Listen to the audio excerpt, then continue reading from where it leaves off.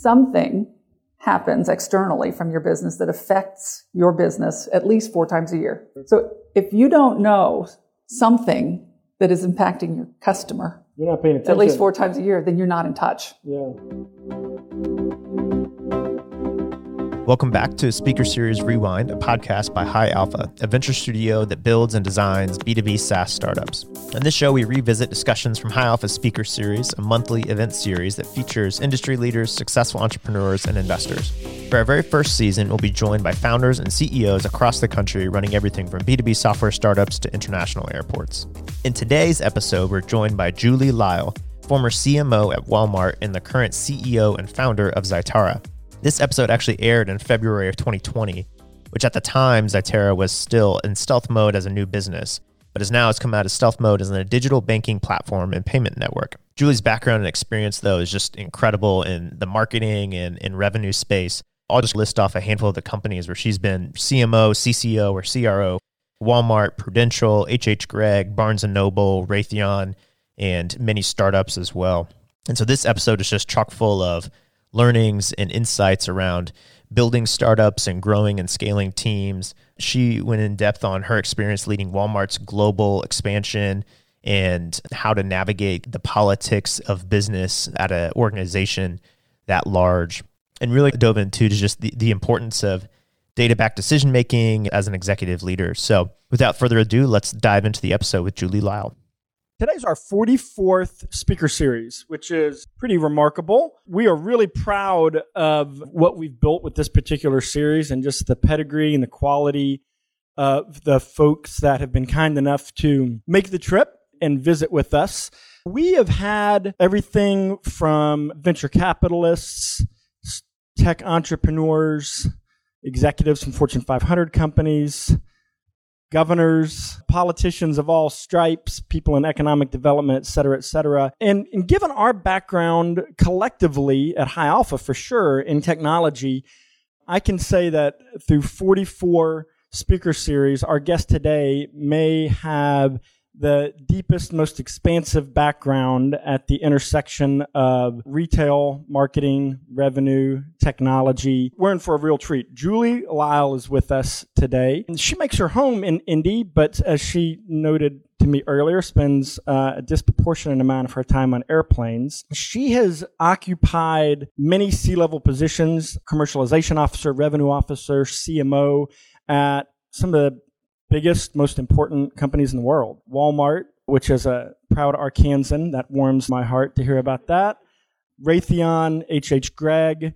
But she doesn't just spend time at big companies. She works with and in startups as well. As a matter of fact, worked with Demand Jump here in Indianapolis for some time that many of you all know.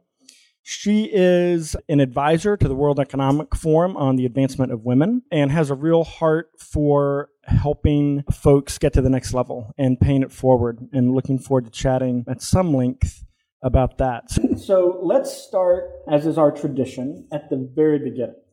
Like, where are you from? Where were you born? And maybe pick up from that and give us a little bit of maybe even pre-professional background on you. Where am I from is always the most difficult question for me because I've moved around throughout my entire life. I was actually born in Brazil, in Rio. My father was with the State Department. And so I lived there until I was young, about 11 years old, came to the States. I was naturalized, so I still have dual citizenship. But once we got to the States, I lived very much a military brat type life where you move every 14 months or something. One of the typical conversations around our dinner table was, how many times have you moved in the last 3 years? Those kinds of conversations happened all the time. So I'd done that all of my life as a child. Even in Brazil, we lived in Panama and we moved all throughout South Central America growing up. And then I went off to school in New Orleans, and I went to a brief stint, partial law school in Virginia, and then my career just kept me moving around. How did you wind up at Tulane? They offered me the biggest scholarship for law school. Wow. And I had narrowed the field to Wake Forest, Vanderbilt, or Tulane, and they gave me the most money. And I was, at that point, my parents had divorced, and so I was the product of a single mom with 3 kids, and the whole loan grant package was important. Scholarship, it mattered. At the point prior to heading off to college, did you have a sense for what you wanted to do? Oh, yes. I absolutely was going to be an international contract attorney. No question. And I had wanted to do that from maybe 7th grade on. You're being serious. I'm very serious. Yeah. Okay. And I went to Tulane, and then I did a brief stint. I had a great scholarship, had performed very well, and started school at University of Virginia. And because of my academics, they required that I not work while I was in school. And I couldn't afford not to work. So I worked. And they caught me at the end of the first semester, and they invited me to leave. So I either had to quit. Wow. I had to quit one or the other. Okay. And so I had to leave law school. I didn't have the money to finish. And I went and got a marketing job. It was really an inside sales job. They called it a marketing job. Mm-hmm. But I had no intention of getting into sales or marketing. I just needed to pay the rent. But they gave me a little headset, put me in a cubicle with a cold call sheet. And that was the beginning of my career. Where was that? Dallas, Texas. So you were in Charlottesville, and you found a job in Texas, or you moved to Texas and found a job? I found a job in Texas. Okay. All right. What was the nature of what you were selling? Well, I think this is interesting. I was selling polyisocyanurate foam insulation, which is... as sexy as sheeting. International contract law. Sheeting for commercial construction. The insulation that you put around buildings. There weren't a lot of women in selling manufactured building materials at the time to lumber yards. So it was a rude awakening. But what was interesting was I actually was working, that company was called RMAX, and I was working in one division of what was effectively a venture capital company, a holding company. And the gentleman who had that company had been one of the founders of EDS with Ross Perot, Mitch Hart, and the Hart Group was the holding company that I worked for. And I worked my way up very quickly. And within probably 18 months, I had taken a role as head of marketing, advertising, and PR for the holding company. So I functionally reported to each of the CEOs. From the time you got the cold call job to the time you ran marketing for the whole enterprise. Yeah, that's remarkable. And to be fair, he was one of the founders of the Young Presidents Organization. Yeah. And I think he'd seen some potential with me and had thought that he would mentor me along. And I had done really well. I mean, I had opened up new channels for us. I'd opened up international for us. I'd opened up wholesale for us. Such that we could sell the company. We were able to sell the company. But what was very good for me at a young age, and I think I would encourage you all to think about this, is because I functionally reported to each of those CEOs, but administratively, my boss was the chairman of the board and the founder. I had to learn how to navigate those delicate relationships very early at a young age. I had to know that those CEOs needed me to be their confidant and right arm because I was handling all of their personal as well as professional branding. But at the same time, they knew that their sister companies, and there's always a little sibling rivalry, that I had their ear as well. And at the end of the day, his boss was my boss. So I had the big guy's ear. And learning how to manage those negotiations and those meetings and those tough conversations was very important. Yeah, that's interesting. I mean, that is not unique to big companies, although it looks a little different. I think having the skill and the emotional intelligence to navigate, we can just call it politics, I guess, but the politics of business, even in small companies, where actually, frankly, where there's less places to hide, can sometimes be equally as challenging. So you, in a very short order, ascended through this organization in Dallas. What prompted you to leave? Because of the role I was in, I participated in all the board meetings.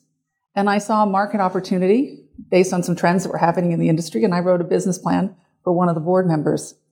And he bought into it. So he funded the business, and I left to start a company. And I was so naive that I didn't negotiate any equity. And we were netting about $90,000 a month inside of 4 months. And I went back and said, I want a piece of this. And I was convinced he would say, by gosh, you certainly deserve that. And instead he said, no.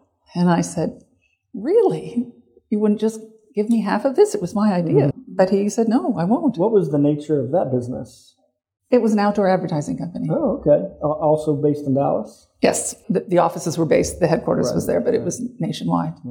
And so when he wouldn't, after the fact, give me equity, I decided to start something of my own. So I left there after about 5 months and started my own business. And tell us about that.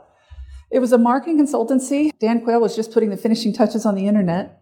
And tells you how old I am. But we were doing new business development, new product development, new market launch. And at that time, companies were really just trying to figure out how to leverage the internet to market themselves. Yeah. And so we were consultants to companies like American Airlines and JCPenney's and others. And I built that business, ran that business for 11 years, and then sold it to a company called Gleason Calise, which flipped it to Leo Burnett. That's cool. And how old are you at this point? No, I don't mean this point, although you can feel free to share that too. But unfortunately, it's public knowledge when you work for those public. When you sold your first company? I sold my first company. I was 35 years old. Okay, and then at some point, your career begins to vector toward, frankly, retail, right? What was the on-ramp for that? At first, when I sold the business, Walmart had called me and wanted me to come to work for them. And at the time, I was not willing to go to Bentonville. And that was a requirement of the role.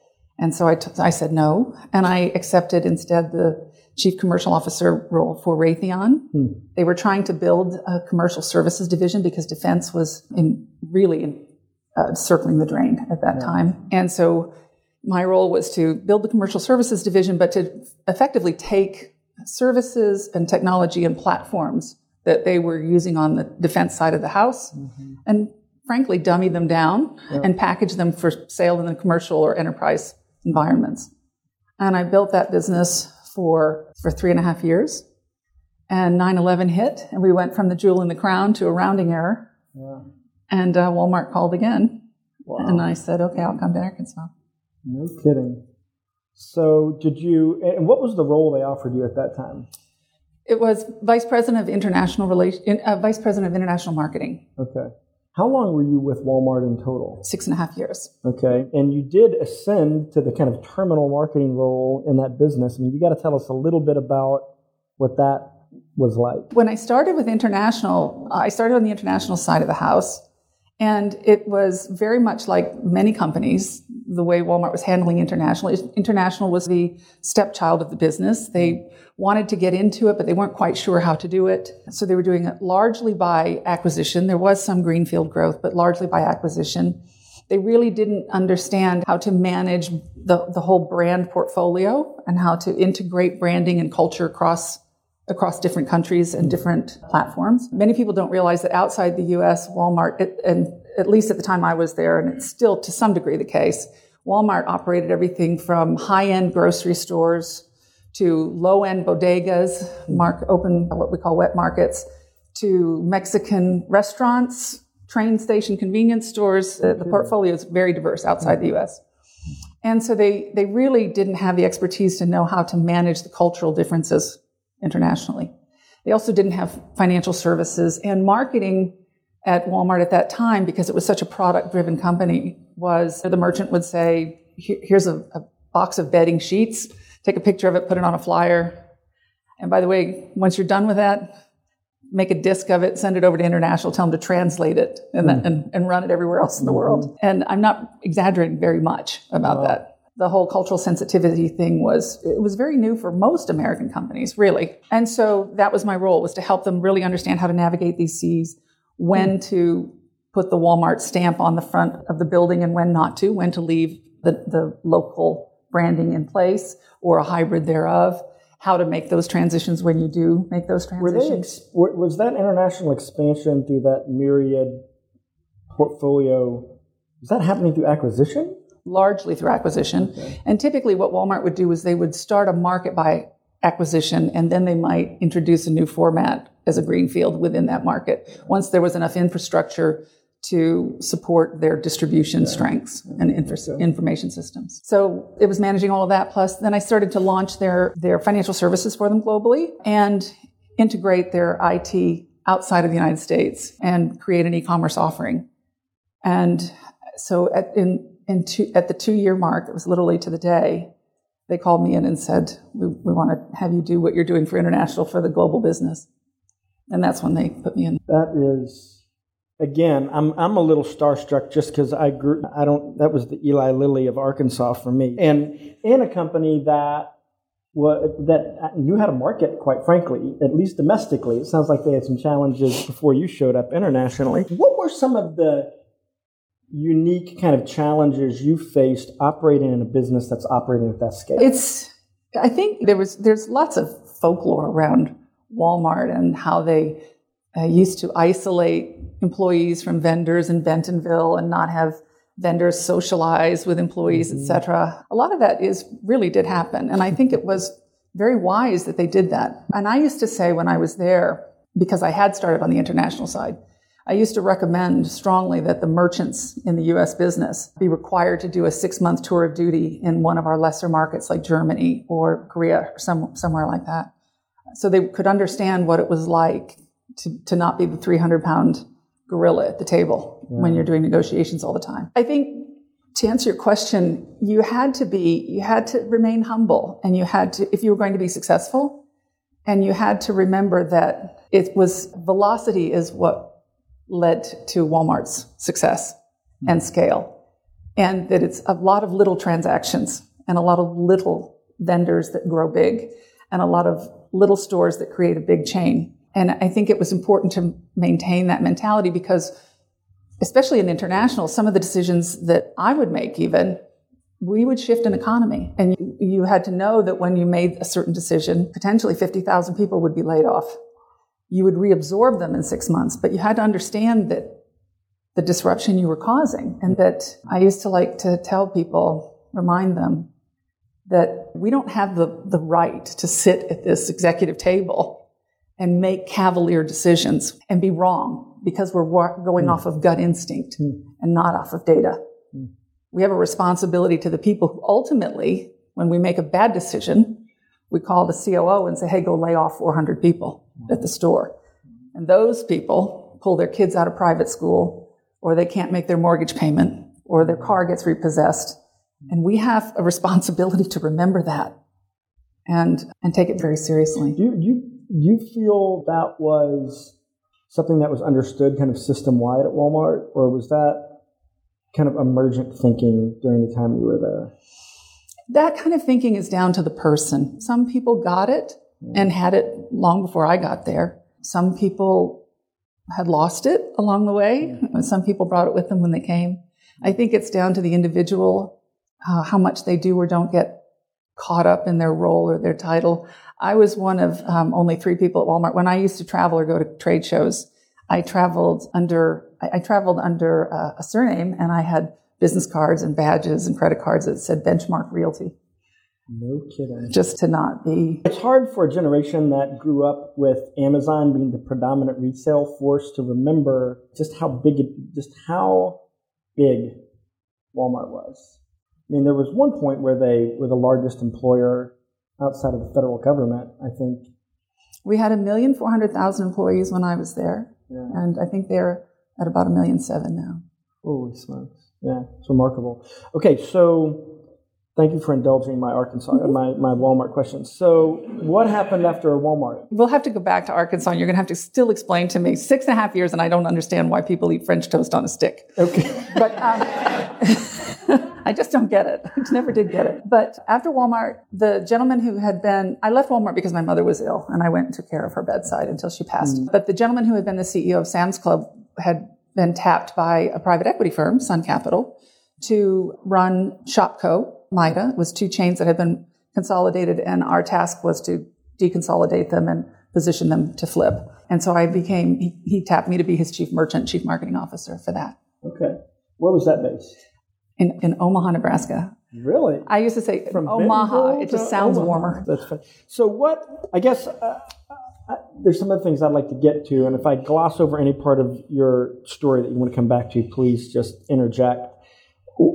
As we were talking to some of the folks here about what they'd love to learn from your experience, one of them was advice to very young companies in navigating these kind of larger marquee customers. So rather it's Raytheon or Walmart or H.H. Gregg or Barnes & Noble, like having been on both sides of the table, what's your advice on how to get into relationship, maintain relationship? What is it what's the gotchas that the big co's are looking for when interacting with startups? You mentioned politics are alive and well And it doesn't really matter what the culture of any organization is, no matter how healthy the culture is. And it's a subjective evaluation, right? Culture means one thing to one person and another to another.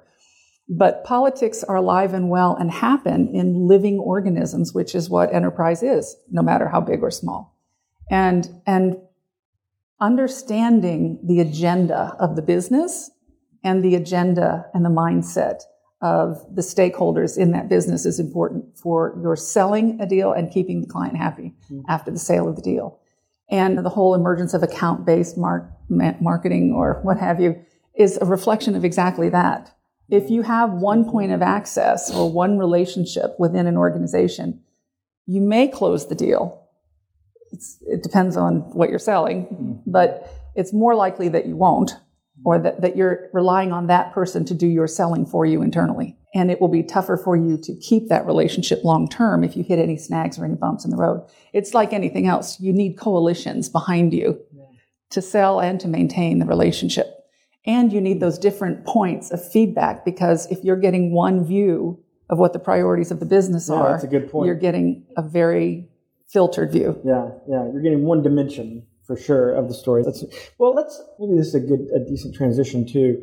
In terms of what you learned from your experience working in these large organizations, when you've gone off and started your own smaller, more nimble, what are some lessons that you've applied to your role as a startup entrepreneur and founder that you could trace back to maybe your historic experiences working with some of these larger orgs? I would say, there's plenty. First of all, I would say if there's something that I always did that my colleagues or contemporaries would always scratch their head and say, that's ridiculous. I don't know why you do that. I most often kept an open door policy with suppliers.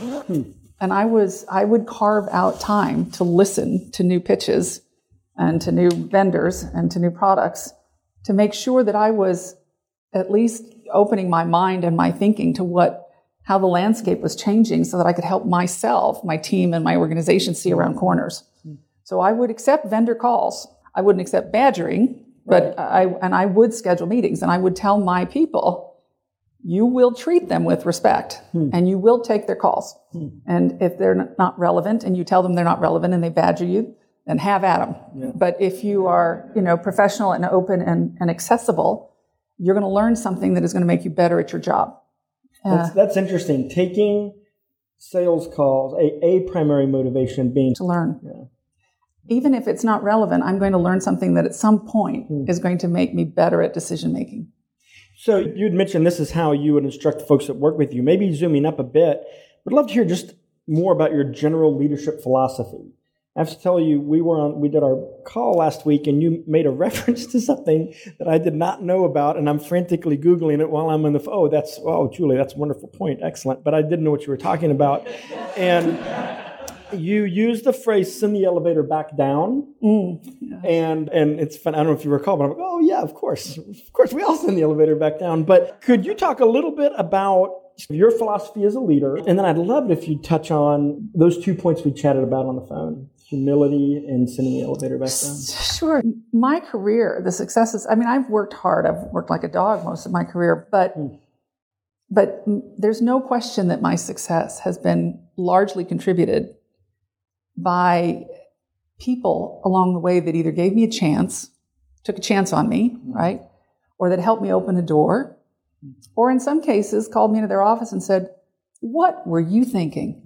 Come on, better than that. Get your head together. But they took the time to stop and tell me to knock it off or to step it up or to say, hey, if you're willing, I'll give you a shot at this, right? And I don't like to say I feel obligated to pay that forward, but there is a sense of obligation to pay that forward. And there's also a sense of delight in doing so. It's very rewarding to help others any way that I can, because there's no way I would have had the career I've had and the life I've had if people hadn't done that for me. So when I say send the elevator back down, send the elevator back down. Yeah. And then as far as the humility, and I think this is so true, especially in startup businesses, everybody's heard of founder syndrome, right? Your ego is not your amigo. It is not. And I have... Put a hashtag in front of that, though. Don't just type it. I have seen what I have seen so often, even in the largest companies, really, Christian, is very intelligent, very competent executives implode when they're at the pinnacle of success because their ego and their emotional, interpersonal skills, their communication styles, those soft skills, everybody hates that phrase, right? Soft skills. They don't have the maturity to really be a leader. They know how to run a company, or they know how to build a product, or they know how to recognize an opportunity in a marketplace. But that's a far cry from being a leader and managing an organization and being able to mobilize disparate people when the going gets tough and when you're being disrupted, whether that's from internal sources or external sources. And it is, I can't tell you how many companies, big companies and small companies I have been at, where you can see that it is down to a person or two people. This company is going to fail because that leader can't check themselves. It is far more prevalent than you think. Yeah, this is just I think it's such an important topic. And I think I'm just now getting to know Julie, but you're probably picking up on some sense of this through the conversation and some of the pre-read we've sent around, but she's incredibly accomplished. We have skipped over a lot of chapters. And her in particular, it's hard to have somebody preach to you about humility who's not humble. It's like taking fitness advice from somebody who's out of shape. And this is an incredibly accomplished, but really humble, feet on the ground, executive and leader. And so I think it's particularly salient when somebody who's living it is able to talk about it. What's your advice on how to cultivate that in yourself, right? Because clearly, I think some people are genetically predisposed to it more than others. But regardless of where you're at on that scale, what's the practice for recognizing that your ego is not your amigo and working on that and working on it with your team? How do you go about that? So there's a lot. First and foremost, I think you have to decide. You have to, like anything else, you have to decide that this is who you want to be or how you want to be.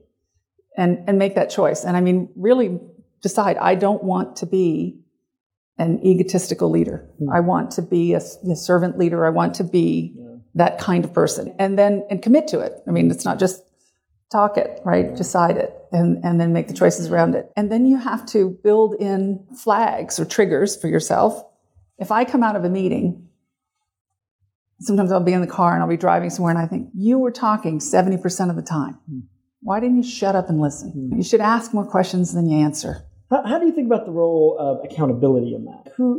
How you bring other people into helping hold you accountable? In every company, every role I've ever had, I have at least two mentors that I choose very carefully because I know that they'll be very tough on me. And one of them is always someone who is a direct report that I want them to tell me exactly how they see it and the difference between what I say and what everybody else hears and what is said around. Now, to be clear, one of your direct reports? Yes. Okay, so you pick one of your direct reports to serve in the capacity as a mentor to help hold you. Okay, it's different. It's the 360 loop, right? Yeah. If you want to know how you're leading, you better ask somebody you're supposedly leading. And so it's making those conscious choices, right? And when I choose a mentor, I'm very deliberate about it. I mean, I build an annual calendar and I put myself in situations with that mentor that I know are uncomfortable. I'll ask them to have me lead a project that they know I am completely incompetent to lead, or work with a particular team that they know is really difficult to work with. And then give me feedback on how successfully I was able to galvanize the team or to build consensus or to move a project forward, et cetera. And it forces you into conversations that you just don't want to have, but you need to have them. And then you need to decide you're going to act on it or not. That's so good. That's so good. I've got two more kind of high-level questions, and we can camp out on them. We can zip through them and get to Q&A. We'll maybe see where it goes. But I would be remiss if I didn't ask about your observations on the future of retail and where and how technology is impacting that. Many of the folks in this room work in or for or with businesses that are tangential to retail. So they're either building and selling marketing products, sales tools, things of that nature, and then some that are probably actually living the e-commerce stream themselves. So just view from 30,000 feet, would love to hear some of your observations about what you expect, what we should expect in the future. I think retail's not going anywhere, obviously. And whether that's, we say brick and mortar, is that dying versus online? Right.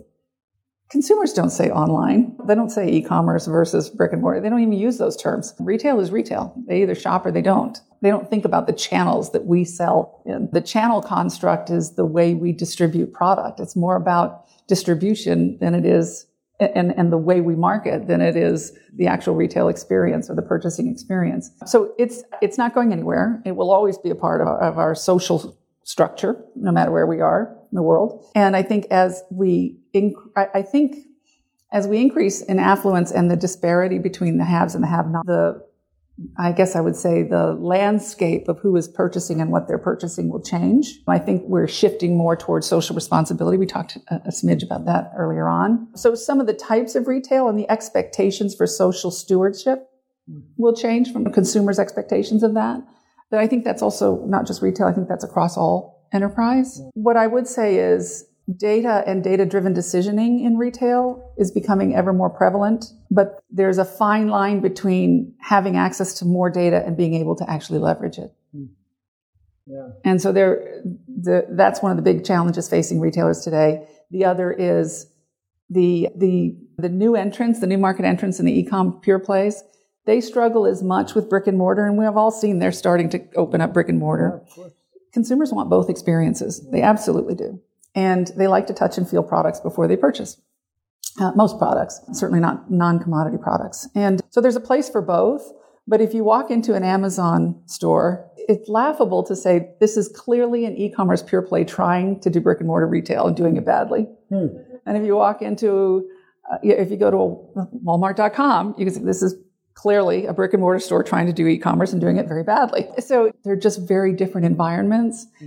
I think both will get better at that over time and making it feel seamless to, but those that continue to not change, they won't survive. Where is Amazon vulnerable? If you and I were going to go start a company tomorrow with the intent of taking a bite out of Amazon, like where do you think the soft tissue is with their business model? I think Amazon could be, in the financial services space.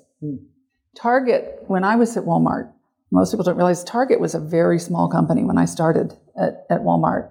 And it was the way they handled their private label brands and their collaborations with designers and their financial services that helped them grow to stardom and frankly helped them kick our rear ends. And Amazon needs to master financial services. They haven't done that. I wonder if their scale might be legislated away from that, and that might be their Achilles heel.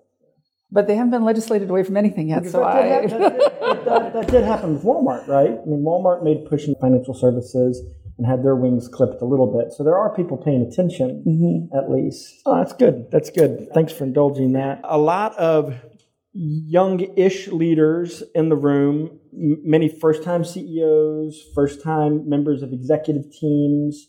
We've talked a little bit about big themes of navigating politics, paying it forward, engineering humility into your personal operating system. Any other just high-level thoughts around advice to young leaders in particular as they embark into the unknown? I would say for young leaders, I do a bit of investing myself, and one of a big flag for me is I'll ask co-founders or CEOs, what have you learned in the last 6 months about your customer that has caused you to change or shift or pivot either your go-to-market or your product development roadmap? And if they say nothing, it's certainly a flag, right? And if you think about the fact that, I want to ask you to raise your hands, but I'm guessing that there's probably not anybody in the room that wouldn't say that some external force, whether it's technology advancements or whether it's economic forces or whether it's competitive set or whether it's weather or coronavirus or something, right? Supply chain. Something happens externally from your business that affects your business at least 4 times a year. So if you don't know something that is impacting your customer, you're not paying attention. At least 4 times a year, then you're not in touch. Yeah. And you're probably a bit too much in the zone of, I know what I'm doing, I've got this. I know what they need, I've got this. And if you're not listening to your customer, someone is. Yeah, that would be an interesting rubric just to deploy internally. Once a quarter, what has happened that we're not acknowledging or that we're not addressing or that we're not modifying our game plan somehow to address? I think that's great. That's a great way to end. Thank you, Julie. Thanks so much for tuning in to today's episode. Speaker Series Rewind is brought to you by High Alpha, a venture studio that designs and builds B2B SaaS companies. If you're a fan of the show, leave us a rating on Apple Podcasts or wherever you listen. You can also subscribe or find additional content at highalpha.com/podcast. We'd really appreciate any reviews. It'll help us reach more awesome people like you. Catch you next time.